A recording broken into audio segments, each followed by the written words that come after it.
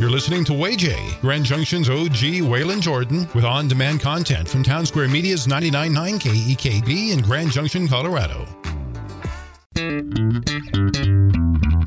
This is Waylon Jordan with on-demand content from Town Square Media in Grand Junction, Colorado. Today I'd like to discuss the life and career of Grand Junction area photographer Robert Grant. Bob Grant passed away back in 2000, November 15, 2000, but his legacy lives on through thousands and thousands of as-yet unseen photographs, which I happen to be in possession of, for a little bit of guidance, moral support, little direction as to what to do with this retrospective, this lifetime's work from Robert Grant. I've asked special guest Pat Olson, a local artist, photographer, entrepreneur, to join me here in the studio today.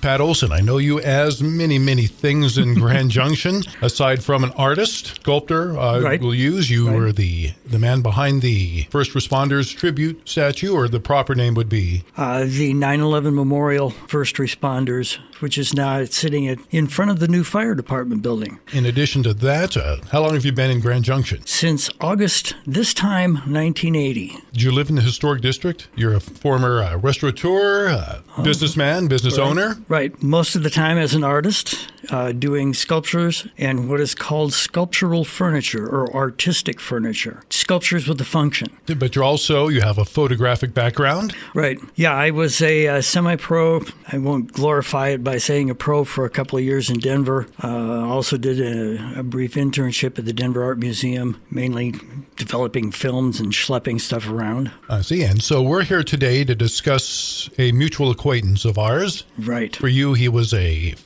friend, a little bit of an instructor. Yeah, more of a moral support. Okay. To me, he was a grandpa, and I'm speaking about late Daily Sentinel photographer Robert Grant. Bob Grant passed away November 15, 2000. Born and raised in Grand Junction, what they used to call Bridges Switch. We ran into a real problem when he passed away. His birth certificate said born in Bridges Switch. Well, it turns out that's the area right between Clifton and Palisade. When you go over the little overpass. Oh, yeah. He was born in the house just south of that overpass. They could find no real historical record of there ever having been a Bridges Switch, Colorado. But that's what it said on his birth certificate. Born right here between Grand Junction and Clifton, right in the Clifton area. His father, former postmaster of Clifton, Colorado, grew up here, went on to World War II. Prior to that, though, worked at the Daily Sentinel. Came back from World War II as a photographer, a soldier/photographer. Came back to the Daily Sentinel, where he'd already been employed, and was the chief photographer until 1985, when he retired. So there's the background on Robert Grant. You encountered him roughly... I think it was 1979. We'd actually come over to visit my in-laws, which we did on a regular basis, and we happened to be talking, what would you do if you moved over here, and would you want to continue with photography? What would you do? And they said, well, I can get you in contact with Bob, and so they did, and I got to meet him and hang out with him a little bit. And anyway, I assume you maintain some level of friendship, and when you say moral support, what do you mean? What's fun, and this happened with a lot of the Daily Sentinel photographers, you'd meet them on the street, and then you could stop and you have a conversation with them. Mm-hmm. Chris Tomlinson, Gretel Doughty, and Bob in the early days, and I didn't get to see him much because we didn't move over until 1980. As soon as we moved into town, I looked him up at the Sentinel and said, hi, we're in town now, and then just kind of kept track of what he was doing, and he'd kind of tease me a little bit, what kind of photographs are you taking? It's similar to, I think, many of the artists I've run into. Your topic of conversation is not necessarily artistic. What do you do when something goes wrong? Or, what's the best way to do this or that? You get into the technical details, but you don't usually get into the artistic details that much. So there's a reason why I wanted to speak to you about this. You had a relationship with Robert Grant. I obviously did as his grandson. He has been gone now 22 years. We have a lifetime of photography. Now, a lot of it was for the Army. That belongs to the Army. Right. A lot of it was for the Daily Sentinel, which is the Daily Sentinels. And if we go back in time a little bit, and back long before digital, let's go back to the late 30s in Bob's case, certainly into the 40s when photography, not everybody had a camera, processing prints, processing the film, developing it, and dark rooms weren't everywhere. Not everybody had access to them. So when certain things would happen, crimes, catastrophes, emergencies, you called Bob Grant back in the 1940s. He had the equipment, the dark room. And the ability, right. The technique. Yeah, police did not necessarily have access to all that, so you called in Bob Grant. So that brings us to this point. And first of all, let me say, you and I have a relationship in that you perform music, as do I, and we've performed together for years. Hundreds of times over the last decade. Yeah. So we've had this conversation 100 times. Now we're having it and sharing it with everybody else. Here's the situation. So we have a man's lifetime of work, over 50 years in photography. A lot of it is his. It's photographs he took for the sake of taking it, or back in the days when you shot film. So let's say you have 32 exposures on the roll. You used half the roll for the assignment you were on, but you still have half a roll. Right. And you see, I don't know, you see something curious, a nice pretty shot or something like, and you take it, and it's on that roll of film. You have it, you develop it, and then you stick it in the file cabinet. Fast forward 70 years, and along comes your grandson, and I have Bob Grant has passed away. His only child, his daughter, Gloria, my mother, has passed away. These photos have come to me. At 52 years old and a career of my own, I have thousands and thousands of prints, more than that in negatives, and I got to do something with them. Right. And that brings us to this point. You and I have had this conversation a handful of times. Okay, so I've tried to do this. I've tried to get these photos back out there. Right. First of all, you have to make the distinction between what's his versus what isn't his. And most of what I have, clearly his. Okay, that's all been filtered out. And of course, anything he took for the Army stayed with the Army. Pretty much the same thing with the Daily Sentinel. So mostly what I have are his shots. Now, Bob Grant was not Sears Portrait Studios. He was not taking high school graduation photos. He was not taking photos of pretty trees. He's a photographer. He was a newsman. Yeah, and that's a distinct kind of photographer, too. And it presents a little bit of a challenge. He photographed frequently crime scenes, natural disasters, fires, lots and lots. I have a photo of Mike Gazdeck fighting a fire that my grandpa took back in excellent 1976, I believe, right here in Grand Junction. Mike Gazdeck. I'd love to see that shot. Yeah, I have it for you. I gave a copy to Mike. So you see what's going on here? Okay. Right. Lots of photos.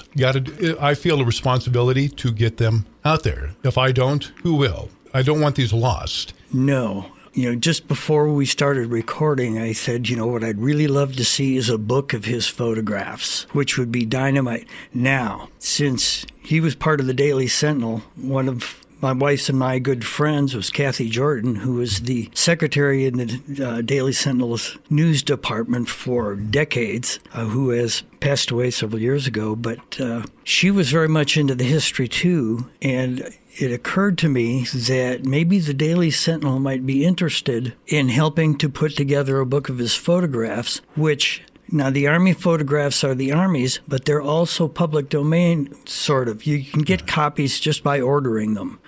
So if it would probably require the main repository for military paperwork and photographs and stuff would be either the United States Army Signal Corps or the Center of Military History, which I believe is in College Park, Maryland, or the National Archives. Those three resources.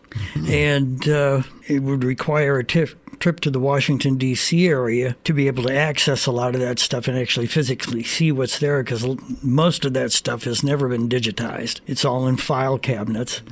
But they will help you. You say, I'm looking for Signal Corps photographs taken by Bob Grant, and you may have to have his military information, which you may have the paperwork on that. I do. Okay. And then they'll be able to cull those photographs for you. You can select those that appear to be, the kind of thing you really want. I'm kind of thinking the Daily Sentinel might help on that too. And then you could select from the boxes and file cabinets full of the personal stuff, put it all together as a retrospective book. I see. Let me say one thing real quick. You yourself, you provided a ton of information. You are a veteran of the United States Army. I am not. You're not? Actually, I'm a veteran of the United Service Organizations. I see. Which, as most people will connect with Bob Hope, we entertain troops. USO send groups all over the world to entertain troops. And if you could drop a few locations. Japan, Korea, Vietnam, Thailand, Australia, Guam, Okinawa, Hawaii. I may be forgetting some. The those were the places I went mostly. So let's get back to what you just said about a book. Now, if I may, as my maiden voyage into all this, we go back 12 years, right after Bob Grant's wife died. Right. And that chapter came to a close, a long Alzheimer's battle that very consuming, took a lot of time. And with that, I said, okay, it's time to address Bob's photography. With it came the creation of the Bob Grant Memorial Scholarship at CMU, but then came this project. I'm going to just say it right out front. I did a really lousy job. What I attempted to do was photo exhibits. He did a number of exhibits over the years for Kodak, some of them in New York. So I had these prints made specifically for exhibits for Kodak. In Rochester, New York. Exactly. And they were a little bit dated. Most of these were from the mid-1960s. Matter of fact, all of them were from the mid-1960s. But that was part of the appeal of the exhibit, if you will. That's right. Just happened to be when they were taken. And I added to that a handful of prints made from prints and negatives that I had found in a relatively short space in time before I found the bulk of what I have now. I want to say that real quick. Mm-hmm. This is before I knew entirely what I had to work with. Put together a handful of art exhibits that were, in many ways, well received. Matter of fact, I had you cater one of them. Remember that? Yeah, that's right. You had a restaurant at the time, and you catered the one. I'd say 90% well received. Here's the 10% that did not go well. Bob Grant was a newsman. Again, we're not talking about an art exhibit of nice, pretty pictures. Right. One of them was of a airplane crash right here at Walker Field or Grand Junction Regional Airport. No one was injured, but careers ended and long story. So there was a certain drama attached to the print. And the whole reason why it was taken, obviously. Another one involved a rescue scene at what ultimately was a drowning. Okay? This is what he did for a living. Photojournalism. And beyond just his career, this was also Bob Grant's life. And I'll use an example. I found a photo taken at the bottom of 9 Mile Hill involving 3 young men, a nighttime accident. They had gone off the edge. And all 3 killed. These are someone's children. Okay. I guess they were all late teens. And I pointed out to my mother. This was a few years before she died. And I said, I just found this print. This is a very graphic print. I did not include this in the art show. No, I'm sure. There's no way this ran in the Sentinel. No way. And I pointed out to her, so, this is a disturbing print. And you could see the extent of their injuries, which resulted, these are fatal injuries. And Bob Grant, by the way, did not believe in filters, anything like that. He is a newsman. His policy was you get in close, and then after you get in close, you get in closer. Crisp, clear, you're telling a story, to the point of being absolutely brutal in some cases. No, I mean, when you're shooting something like that, you have to have the whole story there, the whole pile of essentially on-the-spot research. And then when you go to make your prints, it's, what tells the story in a way that the general public will understand it. But, as you said, he also did shots for the police department. And in the course of his normal photojournalism duties, I'm sure that there are times that he would make those photos available to the police department if they needed them. Oh, I'm sure that is exactly what happened here. Mesa County Sheriff's Office, Mesa County Coroner. Right. No question of it. And the reason why there would be an excess print is back in the darkroom days, you made test prints. And sometimes you didn't get the exposure right, and that went what we call file 13, the trash can. Well, the circular file. Right. Well, he saved some of these. So you'll never see this print because I don't own it. I mean, he took it, but I don't own it. So, So I pointed out to my mother, I'm guessing this photo was taken in the mid-1950s. Right. To which my mother says, let me tell you, that scene was far more graphic than it looks in that picture. In other words, she was there. Oh, okay. Mid-1950s, my mom would have been 10 years old at best. Why was she there? Well, Bob Grant was a father. His wife worked for the regional center nights. So when this happened late in the nighttime hours, just couldn't leave my mom at home alone. What does he do? Pile the kid in the car and throw take the kid in the car, go photograph 3 dead bodies at the bottom of 9 Mile Hill. Yeah. It's a rough life in a lot of ways. Yeah. I'll give you another example. I was driving Bob Grant up to Norwood. We were going past Norwood, but he said, pull over up here at this field. Okay, and he said, back in 1960-something, there was a plane crash right here. 3 people were killed. They were all friends of his. Oh. The day before, less than 24 hours before, he was with them. He was a pilot himself. They had gone flying. They had set out from the airstrip there by Whitewater. Right. On top of the hill there, not too far from the landfill. He had flown with these people less than 24 hours early. Actually, they'd gone skydiving. So them, then a pilot. Well, then these folks flew back to wherever I can't remember where they were from, Durango or someplace. They were flying back and crashed. Well, he had to go up. It was his job to photograph this. There's a classic gut check right there. Okay. This happened a lot, even with me. Yeah.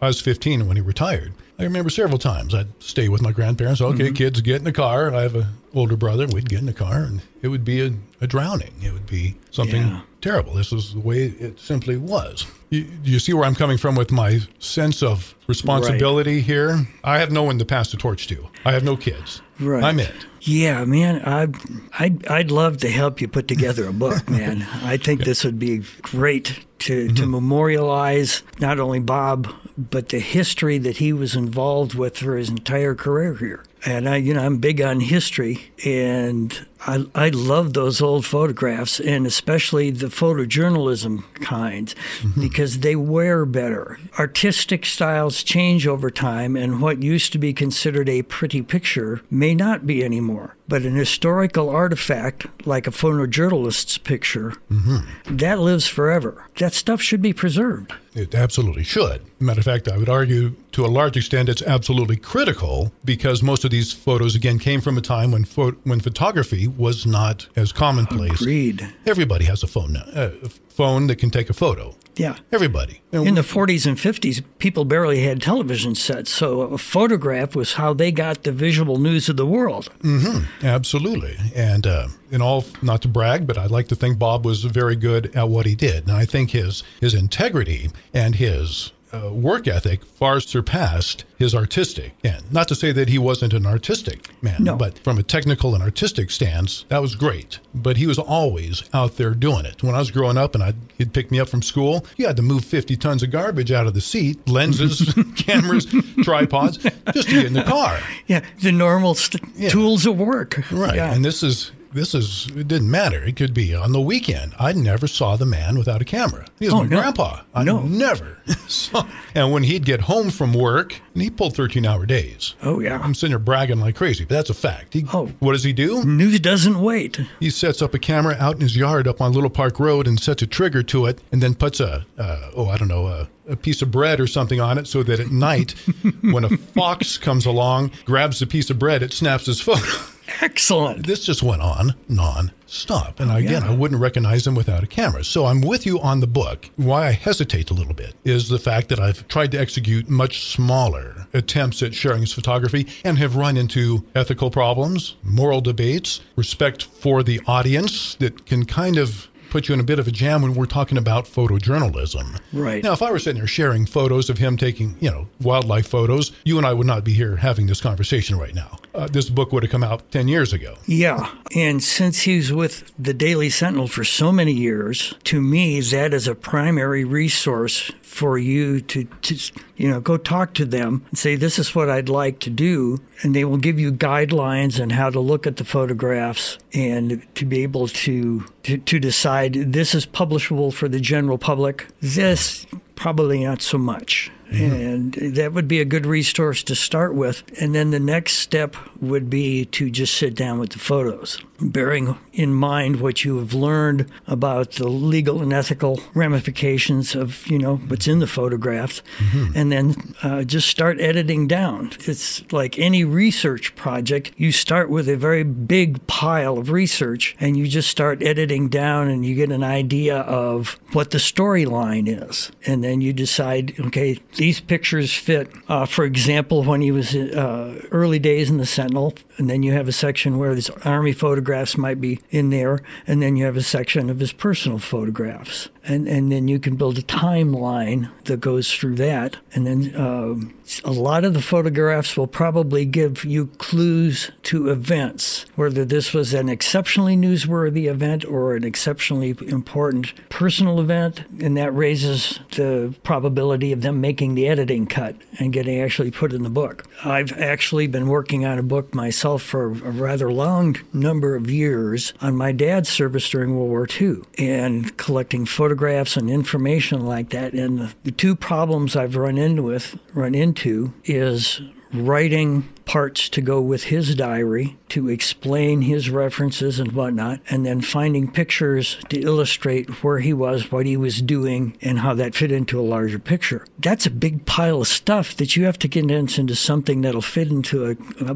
book. Mm-hmm. You know, it's a long process and a absolutely tiresome process. Mm-hmm. A total pain at times, but it never ceases to be interesting. You know, that's what you would have to do with all those photographs is find a story, you know, and put it all together. And I'm sure the Sentinel would be willing to give you guidance, if not help. And I think the museum might also be a reference source for, you know, how to handle that kind of thing. Given the fact that his Army photographs are available to the public, the Daily Sentinel, I suspect, based on their past history, would be happy to guide you or release some of the photographs, the rights to the photographs that you might want in there to publish in a book. Okay, so let me shoot a scenario. Sure. At you. Okay, so the very first exhibit I ever put on, I included a photo. Before I didn't just do this. Okay, I sat there and I spent months stressing over this. I contacted a mutual friend, Gary Smith, right, and his wife Kathy, who I've known for years. And I said, I want you. Okay.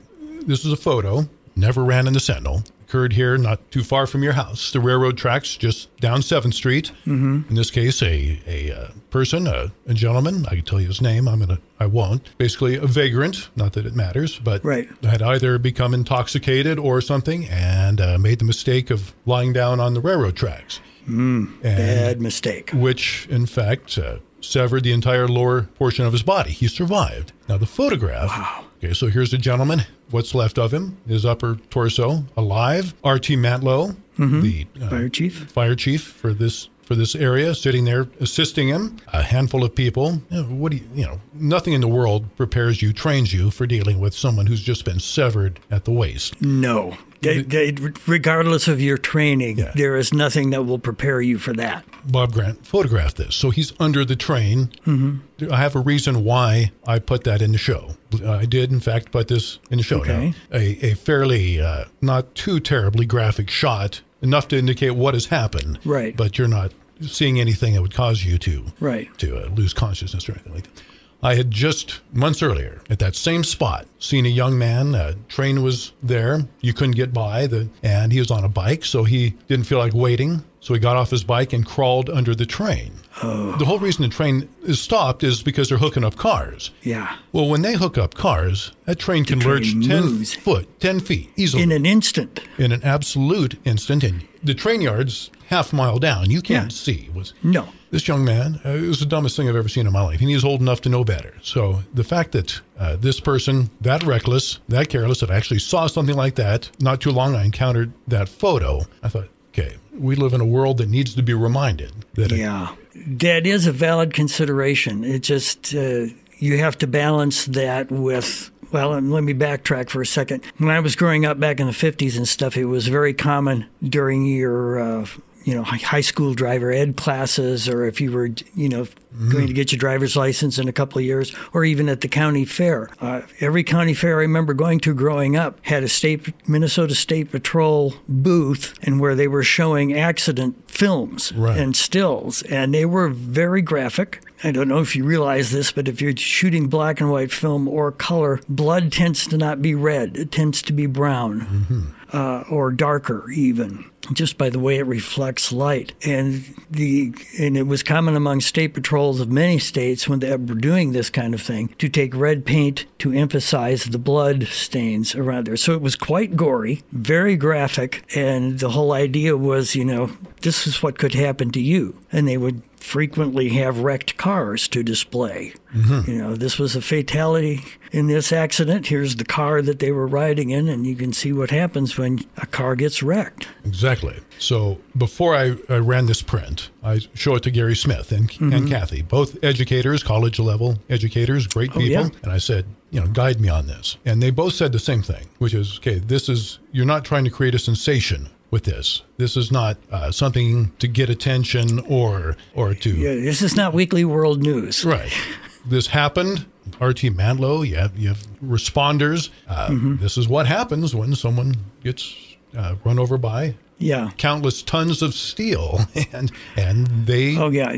There's no way you're going to win on a train battle. And they felt that it was appropriate content to reflect Robert Grant's career. Right. Because I can guarantee you, he got a call in the middle of the night to come. Oh, sure. He wasn't sitting at his office. Yeah. So on his own time, went down, photographed this, probably with his own gear, and for posterity's sake or whatever, held on to a copy. Right. Now, again, I can assure you, given the content, it never ran in the paper. It probably does not exist anywhere, maybe in a police file somewhere, but we're talking 1950s. Or It occurs to me that there is a way of handling stuff like that if there's ever a question. Are most of the records or film records you have, are they in film form or print form? Well, 50-50. 50-50. Okay. Ideally, it would be best to select your photographs, then do a high-quality digital scan of them. And that way, if you have questionable areas, you can Photoshop and blur them. Or if you need to conceal a face, you can conceal a face by just blurring the face a little bit. And that will help. If there's somebody out there that happens to have some kind of connection to the event, that would relieve some distress that they might feel. And also, you're not drawing attention to the person so much as the event. Right. And that could help on that, too. Plus, once you get to the book stage, it's a lot easier to mess with the digital version of the photograph. You can crop and play with it all that you want before you say, okay, this is the way I want it to look fine in the final edition. Mm-hmm. And what you just described is exactly where I'm at right now. I've spent the last 12 years working on prints. Oh. I'm now done with those. Okay. I'm light years from done, but I'm done with those. Moving on now to negatives. It is a slow, mind-numbing, tedious process. Very rewarding. Not trying to complain, but here's kind of my point with that particular photo. I ran that in an photo exhibit. It was a Bob Grant retrospective, so it was not about Grand Junction. It was not about any type of theme other than career retrospective of Robert Grant. So I had a lot of complaints about that photo. Maybe not a lot, but some... enough to be significant. To the point of people approaching me saying, hey, I have a problem with this, and quite frankly, I have a problem with you. To which I maintain my stance. I'm sorry, this is the life you live. Yeah.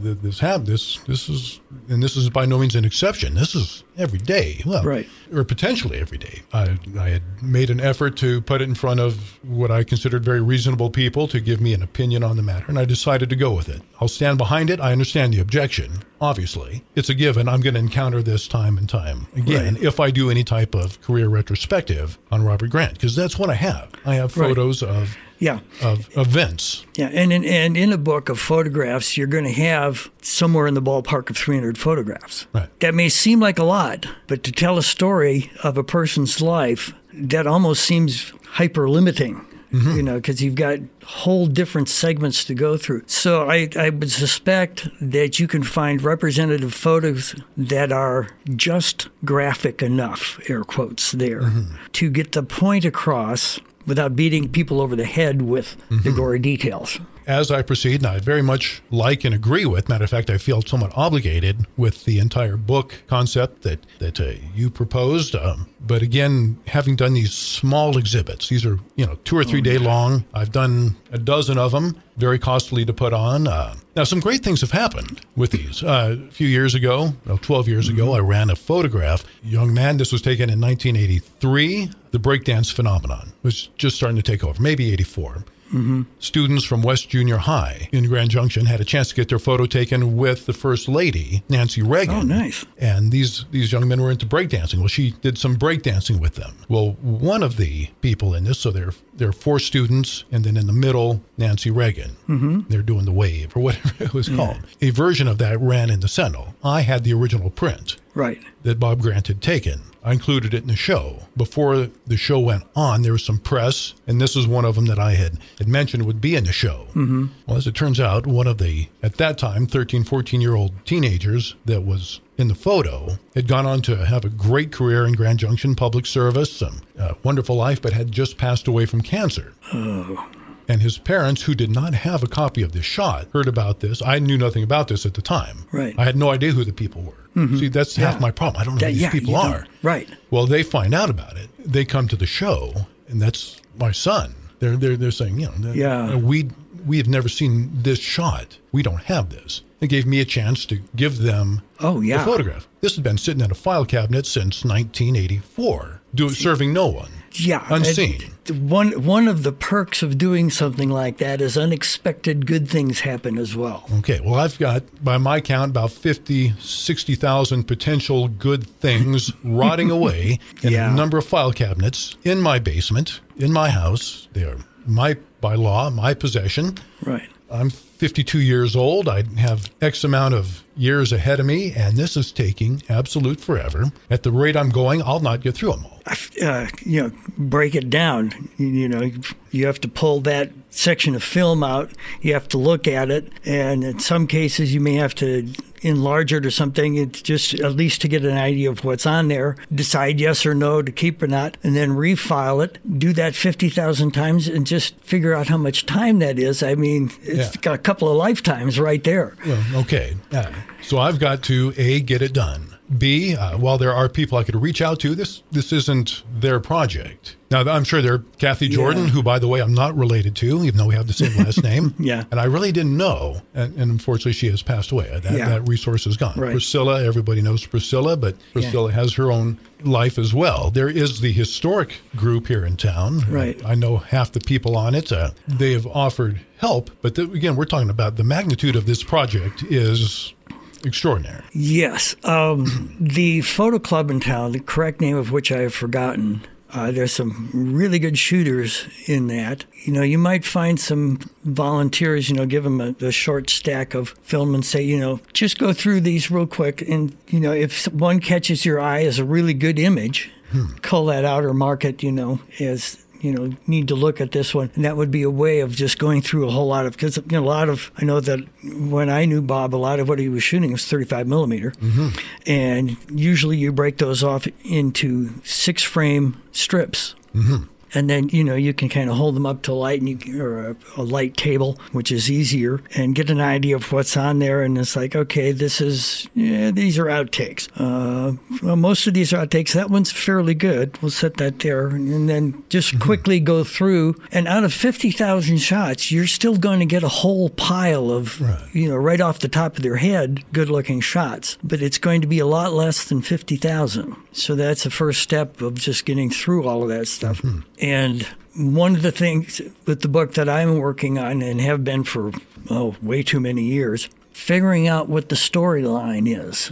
How are you going to tell the story? What is important to that story? What is the story? How do you want to approach it strictly from a photojournalism perspective, or do you want it to encompass all the aspects that he may have taken shots of, like the shot of the fox in the middle of the night or the coyote or whatever? And then you can get an idea of the structure of the book, and then that gives you an idea of what kind of photos are going to fit in each section. Right. And the weird thing is there's always going to be photographs that are going to be important enough that don't fit any of those categories. Right. And then you have to decide what to do with those guys. Right. Because that's a little weird. If I went to my basement right now, I could pull out a box. Right. Okay, you've been to my house before. I could grab a handful, which let's say that turns out to be 40 prints. Oh, In that 40 prints, there'll be one that he took from the top of the old Daily Sentinel when it was on Main Street. Right. And you'll see 75 classic cars, which were brand new at the time. Yes. But I love those shots. Very artistic shot.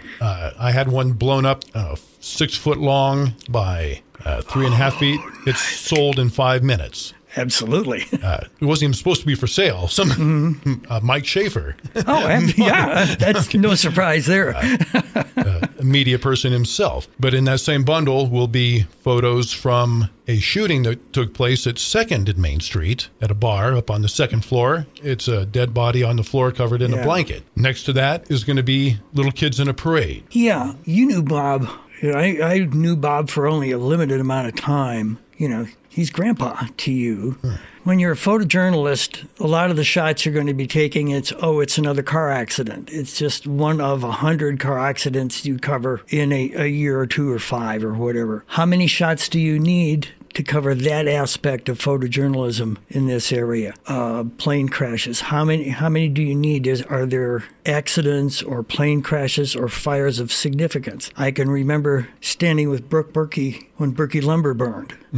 And just, the guy was in total shock, and the flames were enormous. And somewhere along the line, I don't know if it was right around the time that Bob had retired. I don't remember if it was before or after that. But, that's a historic event to the town as well. And, that's not an ordinary fire. That would be the kind of thing. Or when the Sentinel burned, that kind of thing. I'm sure that Bob's got a bunch of photographs that he took of events of significance like that. And it would not surprise me if you had enough photographs just in those significant events to tell a pretty sturdy story of his photojournalism career. We're talking about the photography of Robert Grant. I have 50 years of photos. It's time to put in front of people, yes. It just occurred to me on photos that he took for a news event of any kind. One of the standards that's used is you can publish that photograph as long as you are not singling out any unimportant person to that event for special treatment. Folks in the background or whatnot, that was a public event. And witnessed as, people come out of the woodwork when something happens. Just as background people in a photograph like that, you don't really have to worry about because it was a public event. So many things to consider. Time is the killer. Not a luxury that we have here. Then again, I could throw these things in a box, haul them down to the museum, say, here you go. No disrespect to our museum, but that's... No, that's a big pile of things for them to deal with, too. Exactly. And they have their own battles. Oh, yeah. They do this on a regular basis, on a daily basis, with various of the collections that they have. Precisely. So you and I will have this discussion many times over the years. I appreciate your help today. Again, I'm looking for guidance from those that knew Bob Grant or that, like yourself, have a certain background in the area, and add to it your artistic expertise and the fact that you have put on many a show. You've worked on books. You know everything I'm hoping to accomplish. I have a handle on it at any rate. Well, you're a better artist than I think you could have done a better job than what I have done thus far. And my objective to get this all back in front of the world, the idea of it sitting right now in my basement, these horrible-looking old news file cabinets and these special drawers just for negatives, which contain thousands each. And I have stacks of these. I give you one word of advice. There is one word to keep in the front of your mind when you're looking at the photographs. Ruthless. You must be ruthless in deciding whether this is a worthwhile photograph to be in a book. And I mean, you just literally have to say, I really like this photo, but it's just not quite right. There's this small flaw, and then boom, it's out. The photos you put in you have to have your ruthless eyes on to say that, this photograph meets every aspect of the story that I want to tell. And it is not easy. It is horribly difficult. Are you in agreement that it needs to be done? Oh, or am absolutely. I spinning my wheels here? No. Signed me up for at least a couple of copies. Speaking with Pat Olson, local artist, musician, businessman, Colorado... Grandpa, yeah. I've known for years. I appreciate your time. Thanks for joining us today. Thank you. My pleasure. And I look forward to following your advice because you're someone I trust, and I know that you're a friend of Bob's, and that is important to me as well.